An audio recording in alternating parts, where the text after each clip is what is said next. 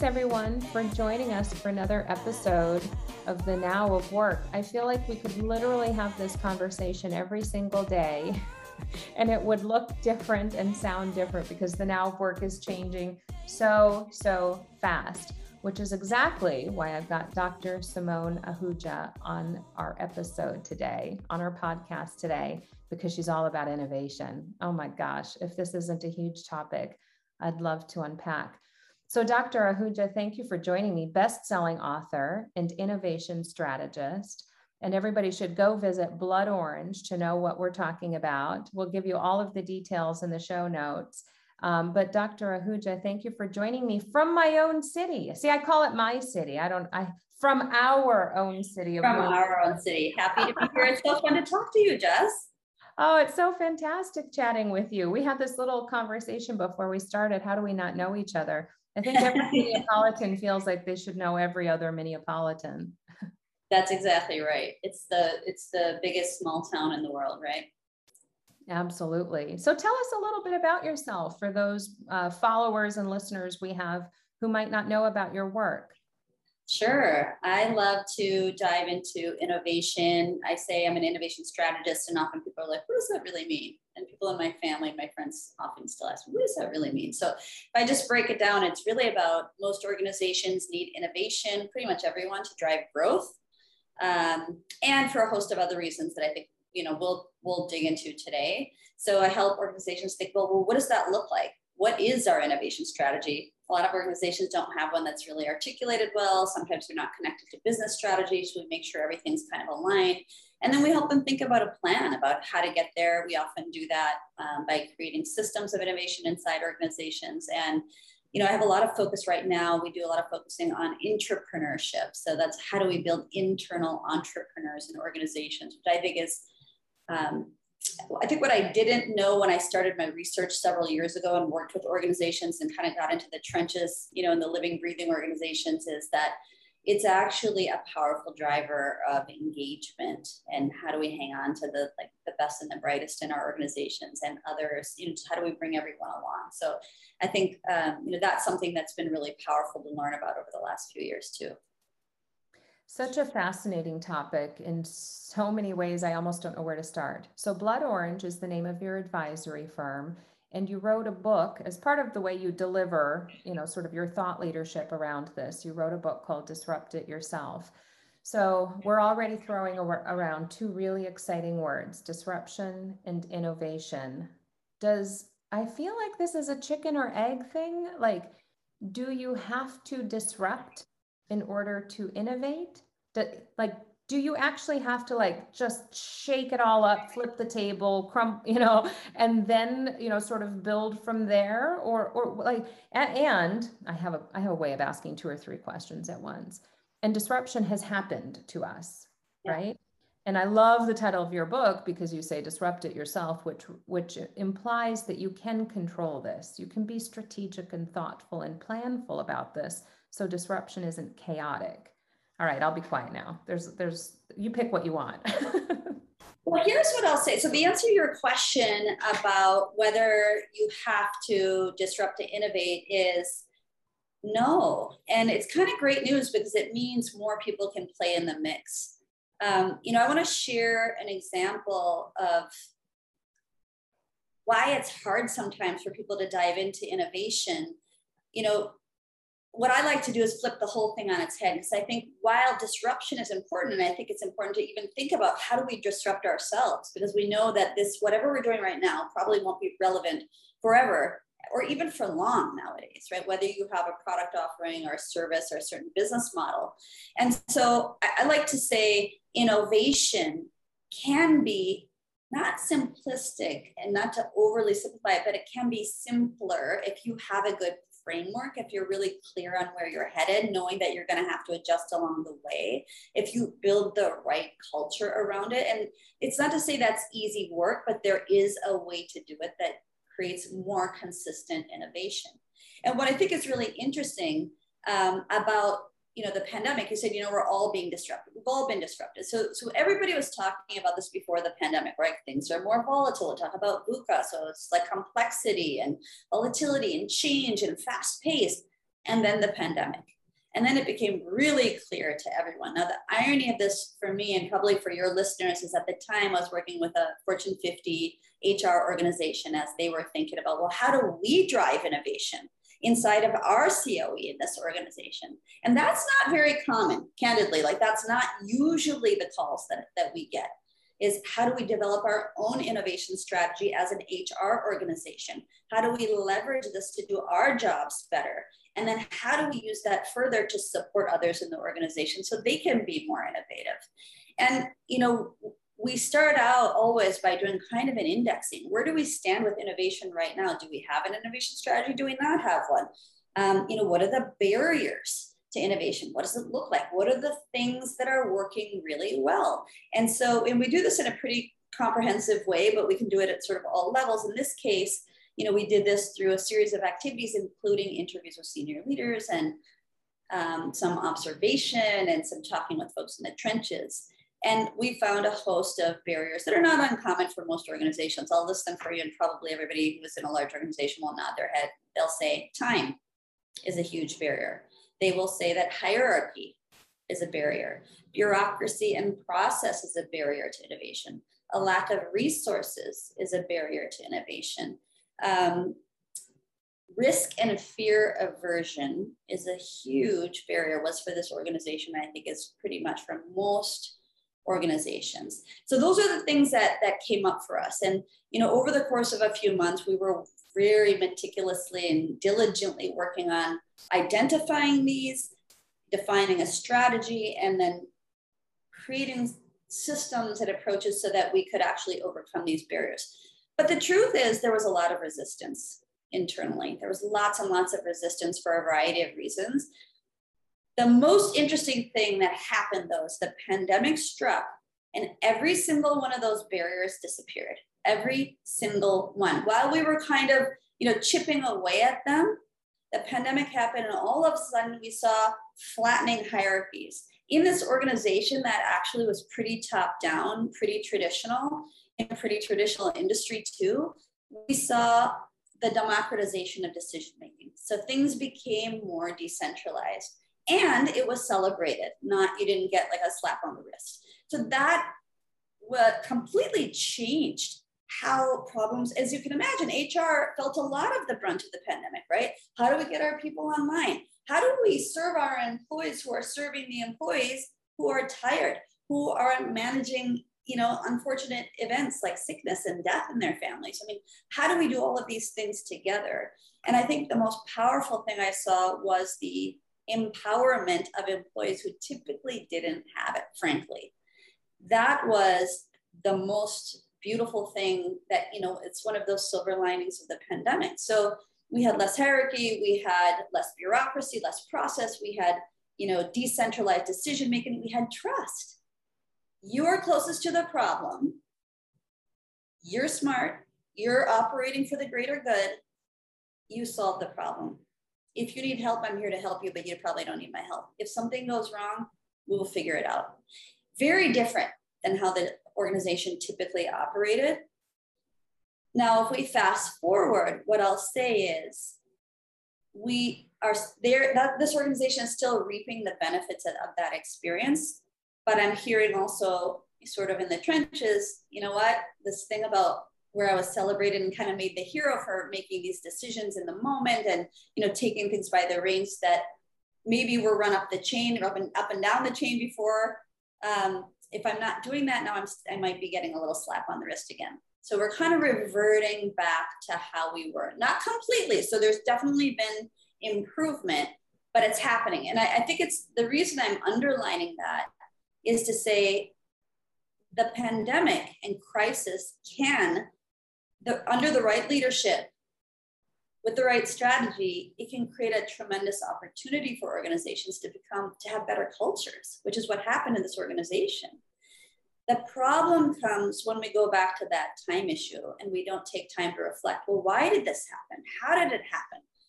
What are the things that we can, you know, what are the enablers so that we can make these things stay in place? The stuff that was good, how do we really keep that stuff? And so that's, I would say, my challenge to every organization is to look at as well, there were changes in almost every organization, right? So, it could be, we changed from making, sunglasses to protective equipment for medical workers, or from, alcohol you drink to sanitizer, right? All these things happen. But it's also very much in HR. It's like, how do we better support our employees? So our end users being the employees of the organization, and then how do we help the people in HR support them? And this way, how do we help them innovate? So I think, these are some of the things that, this is why the pandemic, I think, was a great driver of innovation. And I think the disruption, the training that everyone is, should not be undervalued, but also it shouldn't be swept under the rug now that people are starting to feel like they're getting used to sort of the new state of the state. Yeah. Oh my gosh. So good. And you went somewhere I was thinking in my mind as you were talking, how do organizations sort of take inventory almost of the disruption, the changes, the transformation that have occurred, and be really mindful and intentional about, because otherwise I think we will slip back. The natural human or sort of like organizational tendency might be to slip back to what feels familiar and known and comfortable, or was just status quo. It's what we remember. And I think the good news, if there's good news of the pandemic, is that it's lasted long enough. We've been able to forget a little bit. And so the new normal does feel more normal and sustainable and more like current reality, current state. But I still think there's going to be this natural inclination to say, well, I sort of remember 9 to 5 office hours. And so it feels like we should be going back to that, right? Or I sort of remember this is how school used to work for my grade school children. So we're going back to that, right? And I think it would be incredibly useful, especially in support of innovation, to just take note and be really intentional about the stuff that actually we don't want to go back. That's one thing where we shouldn't go back to what was, because that needed to be disrupted anyway. That was ripe for transformation anyway. In our business, I love that you have your advisory firm that talks about innovation. Your book title references disruption. Leap Gen is all about transformation. So we've got all these words but we're really talking about the same thing. And that's our ability to change and adapt and become something new and to stay relevant. And literally everybody on the planet is having to do that, but we're just doing it at like this hyper pace, which feels incredibly uncomfortable, but it's a good thing, right? Isn't that the human condition and how businesses need to think about sustainability anyway? Yeah.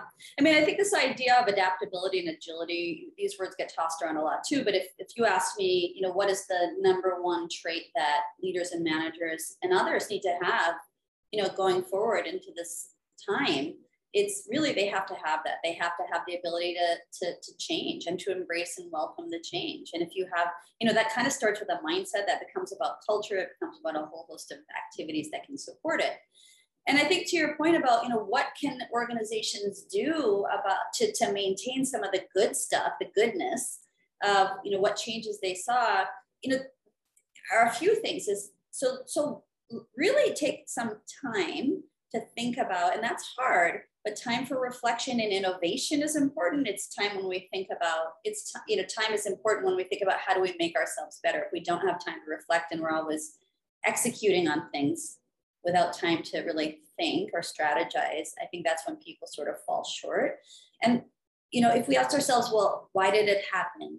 How did it happen? And then how do we enable that to continue? Like, what are the supporting mechanisms that we need in place? For example, how do we write a job description differently so we can drive more innovation? How do we make our leaders, they have to be able to shift too, right? I have a principle in my book called Make It Permissionless. And if there's one phrase that makes a lot of managers and leaders recoil in traditional organizations, especially, it's this, like, well, not really permissionless, right? And I'm like, well, yeah, actually kind of permissionless. I mean, you're not going off the rails, but what you are doing is you're trusting people, you're giving them space to play, you're giving them air cover, you're assuming that they have knowledge and insight. And those people, when they are treated that way, they will want to stay with you. They will do better work. They will lift up the company. They will do better for your customers. And if I think and reflect back on the clients that we had through the pandemic, including this HR organization, why were they able to operate in this way? And maybe not as much before or even after, is because they were really clear. They had a very clear sense of purpose. So everybody knew that this was really important. There was no discussion. There was no, and it was a greater sense of purpose. It wasn't we make a widget or we answer phone calls. It was, we're going to support the people of our organization through this trying time in these specific ways. So I think that's one thing. And then the priorities were really clear, because I think competing priorities are another barrier to innovation. But during the pandemic, all the chaff got kind of sifted out, for those of us in the Midwest and understand farm references, right? So it's like a sieve, you put it through a sieve. Here's what's important. We're going to focus on these 3 or 4 things. The rest of the things aren't going to move the needle right now. Let's get to it. That's another thing that organizations are often afraid to do. And this is true in innovation too. You got to be able to experiment and try things, and you have to be clear about when things aren't adding value. And I think the other piece is that trust piece. How do we build these organizations where we can say to people, you're right there. You're in a call center or support center. You talk to our end users every single day. I trust you, and I want you to tell me if there's a theme that's popping up amongst the people you're talking to. Tell me about it. This is a pipeline. I value what you have to say, which is exactly what we built for one organization, is what is the pipeline for the people in their care center or call center to share their ideas and knowledge, right? So those are some of the things. I think those are the whys, and I think the time for reflection is a part of what becomes the how. How do we ensure that all the good changes stick? I love that so much. I think, some of what we've seen with, you talked about trust, we figured out that people can work remotely and can stay productive and reliable and accountable. Like, that is so silly to me that we had to figure that out, but the pandemic certainly helped us do that. Or that we had to figure out that some people might actually prefer and feel more effective working in a different environment that didn't require being next to colleagues, but maybe some people do want to. Again, we had to figure that out. But I think the pandemic really, I feel like I heard somebody else use this phrase, and I love it. We sort of learned adult working. We forced adult working. Can we please all treat each other like adults? Give each other the respect and dignity that should come with being a working adult. Trust that certain things are true. Assume positive intent, assume that people want to be, positive contributors of value, and they want to know the organization's strategy and be connected to your purpose. We just haven't done a good enough job, I think, of what you just described, connecting the dots, but then sort of putting the mechanisms in place so that that can happen. Yeah, I think that's right. And I think, it's funny, I was talking to some leaders who've been in their businesses for 30, 35 years. And one of them was really candid and saying, the way we have to lead now is totally different than how it was when I came into the organization. And now we have to be, and welcomes this too. That's why, this was a really forward-looking person. We have to be more vulnerable. We have to, it's not top down. It is about trust. We do want to value and create something that's more collaborative. It doesn't mean that we don't guide or provide strategy, but we trust people to figure things out on their own.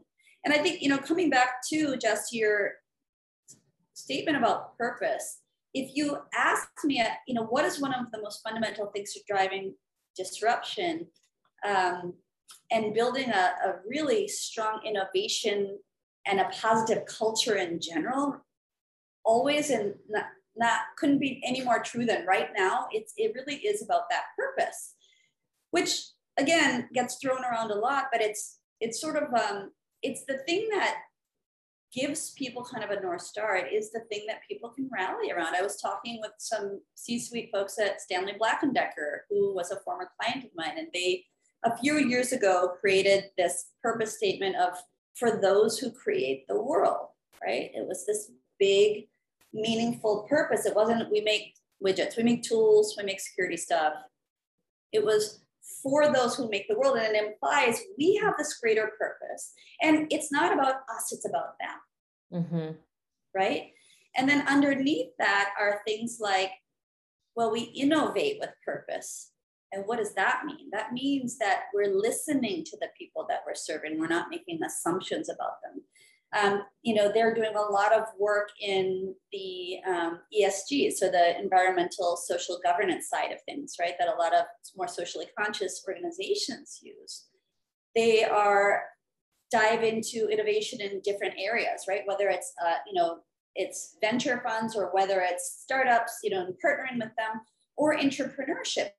And I think entrepreneurship gives people a tremendous sense of purpose. And all of these things together can help to drive innovation and some disruption. I mean, candidly, most large organizations, if we look at the portfolio of what they're doing, when we think of innovation, we think of kind of the vanilla Coke of, innovation, which is that really innovation? Hard to say, but that's sort of like the incremental. That's where most organizations lie broadly. And then there's kind of the middle piece of breakthrough innovation where it's like, well, do we have a completely new, a new product or something that's delivered to a different market? And then the disruptive innovation further and farther between.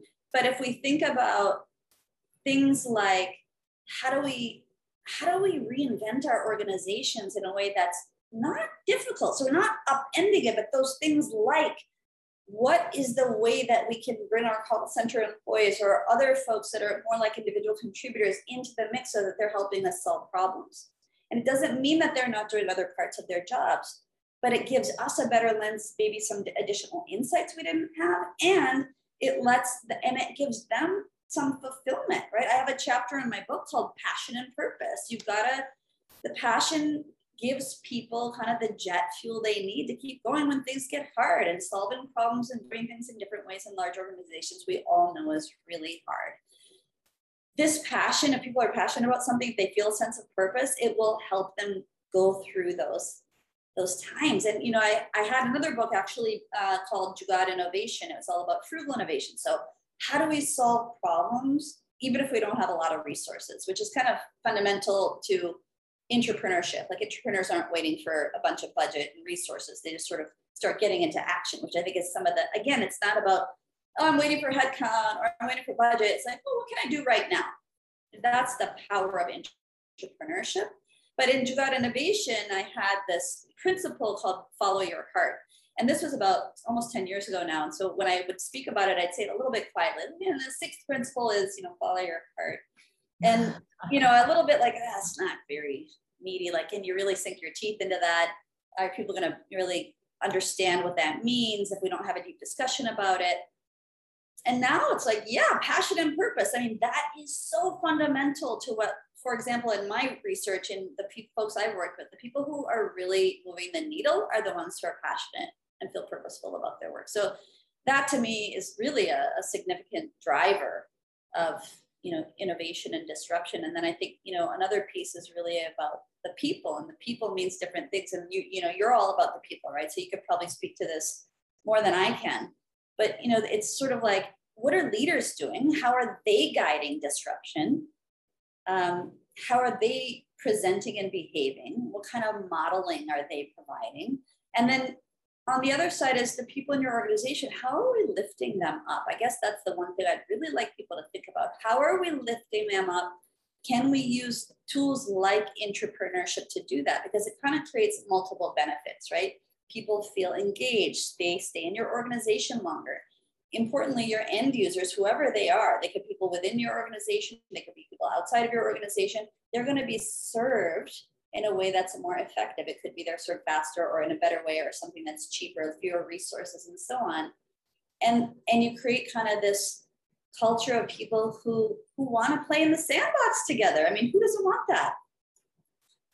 I love that. And yes, to bring this home, we are all about people. And I'm so happy that everything we talk about in terms of workforce experience and engagement and culture, and even how to apply technology to business problems. We're finally figuring out how to put people at the center of all of these strategies. And the last thing I'll say, when you talk about passion and purpose, the most powerful force in the world is human emotion.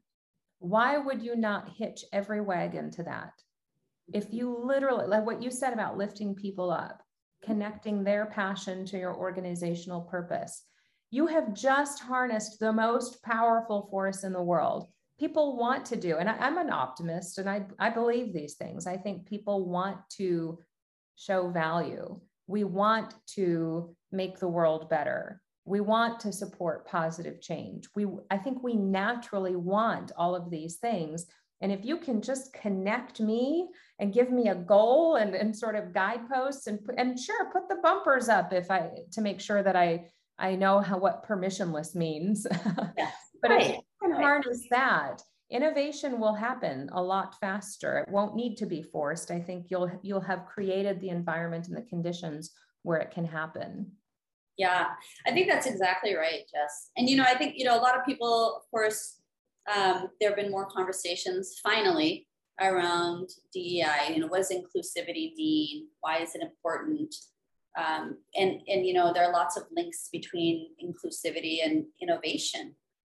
There's data around this. I mean, if you're in the top quartile of ethnic diversity in your organization, you're going to have probably 30+% greater revenue than your competitors. So, there's a real business case for it. Obviously, it is a moral imperative. It is for the greater good. And frankly, it is about time that organizations are paying a little more attention in a more meaningful way. I think there's always more work to do. But this piece, and this again goes back for me to entrepreneurship, because it's about inclusivity. It's about the democratization of innovation. It's not really about, innovation for the innovation elite. It's about, you're a smart person. You've got some insights. You've got something to share. We want to hear it. And we have a system in place that will help guide you through if you want that help, or if you want to hand off that idea to someone else. It's very much connected to that psychological safety piece we talked about too. Do I feel safe sharing my ideas? I mean, in one organization, we gave leaders their data from their groups. And one of the biggest risks or barriers we found in this person's group was, I don't feel safe sharing ideas, new ideas. And the leader looked at it and said, they had all reviewed their data. And she said, well, that's not true in our organization. And I mean, we're actually looking at the piece of paper. And it's very hard for people to absorb that, Oh, I mean, my gosh. we went on a journey together, and we had to really understand, why is that true? I think a great example for people is I think if you've heard of Project Aristotle over at Google, and they were looking at, well, which of our groups are really the most impactful, innovative, et cetera. And they tried to figure out, well, who is it? And I think there were some hypotheses about, well, it's probably the most, experienced in, it could be, maybe they're the most pedigreed, or they went to this, Stanford, or it was none of that. It was the groups that had the highest trust among them that were the most impactful groups. So how do you build that? I think that's one of the things we worked on in this organization. So how do you build that trust so that you can have the inclusivity that leads to more innovation and potentially even disruptive innovation? And even if it's incremental innovation, that's great too. That's still going to help you and move the needle. But you do it in small ways. I think the thing that I like to share is you don't always have to upend. I think innovation is often talked about as being complicated, but the sophisticated organizations are doing what you exactly said, Jess, which is accessing the emotion, building the trust. Those are the organizations that are going to move the needle. They're doing things like just asking people, what are your new ideas, or a leader sharing an idea that's kind of off the wall, or talking about a time when they did something or said something that didn't quite work out, but there was a lesson in it. So those are small things. I mean, one of the actual things that they started doing are having these conversations in a standing meeting. Can we take 10 minutes at the beginning of that meeting to talk about something that worked and some things that didn't work? I mean, these are great ways to build trust in your group. And actually, it creates a lot of camaraderie and a lot of fun. So, I think I shared with you that when your organization contacted me and said, this podcast is going to be a lot of fun, I was like, I'm in. I didn't actually read the whole thing. Nobody ever said that. Because we deserve to have fun. We deserve to have fun. Work is fun. Challenges Who doesn't want that? Yes. Who doesn't want that? So similarly, like, who are the players that are making it fun for people? It doesn't have to be the traditional, I'm, on a roller coaster in Las Vegas. Fun is, our work can be really fun. Like, this conversation is a ton of fun. So when we bring that to our people, we can create a better culture. We can drive more innovation, and we have better results. Oh, I love it. Thank you so much. I knew this conversation was going to be pure gold. All right. Thank you again, for our guest.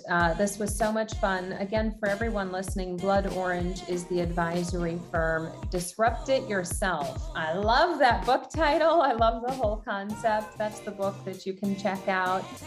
We love that everybody listened to this episode today. And Dr. Ahuja, thank you so much for being my guest.